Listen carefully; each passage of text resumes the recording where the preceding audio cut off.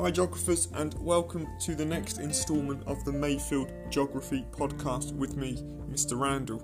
Today we will be looking at coastal transportation, deposition such as the formation of spits and bars. So when looking at spit and bar formation, the first thing we need to take into account is the transportation of sediment along the coastline, so the movement of sediment along the coast. And sediment moves along the coast due to longshore drift, and this is where the swash comes up the beach at an angle due to the prevailing wind, and the backwash comes down straight at 90 degrees due to gravity, and this sees sediment move along the coastline. If we think about our example of a spit, Hurst Spit, which is at Christchurch Bay in Dorset, we have the prevailing wind coming in from the southwest, which is seeing sediment move along Christchurch Bay from the west of the bay towards the east, where the coastline will change shape and Hurst Spit will form. So longshore drift is the reason why we have this mass transportation of sediment along the coast.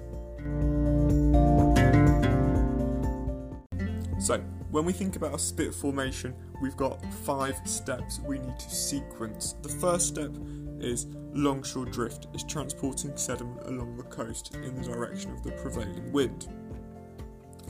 This will transport along the coast until we get to the second step, and that is where the coastline changes shape. Where the coastline changes its shape, the water is often shallow, and that means that the water starts to lose energy. As the seawater loses energy, deposition occurs, so the sea starts to deposit the sediment as carried along the coastline. This then leads to a spit starting to form, and the spit will grow out into the sea. At the end of the spit, we often get a recurved end, and this is where the spit is starting to curve back around. This occurs due to changes in the prevailing wind. Behind the spit, we often see the formation of salt marshes, which are formed in the sheltered waters behind the spit.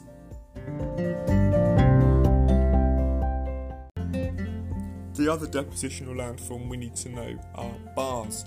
And what a bar is, it is effectively a spit which connects 2 headlands, and then where the headlands have been connected, the bay which was between the headlands is now classed as a lagoon. So the steps for our bar formation, step 1 is the same as with a spit. Longshore drift transports sediment along the coastline. Step 2 is the same as a spit, so the change in the shape of coastline means that the water loses energy and deposition starts to occur. This leads to the spit growing out. The spit then becomes a bar when the spit connects with the headland opposite. This then creates a bar, so you could walk along the spit from one headland to the other. Behind the bar, so where the bay used to be, that area of water is now cut off and is called a lagoon. Our example, so for your AO1 in your exam, you would refer about the bar at Slapton Sands in Devon.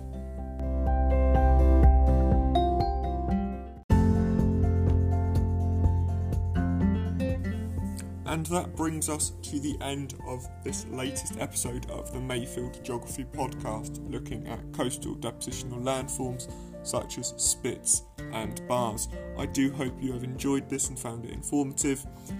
Please remember to subscribe so you get notifications on our latest releases. Have a great day, and remember, geography rocks.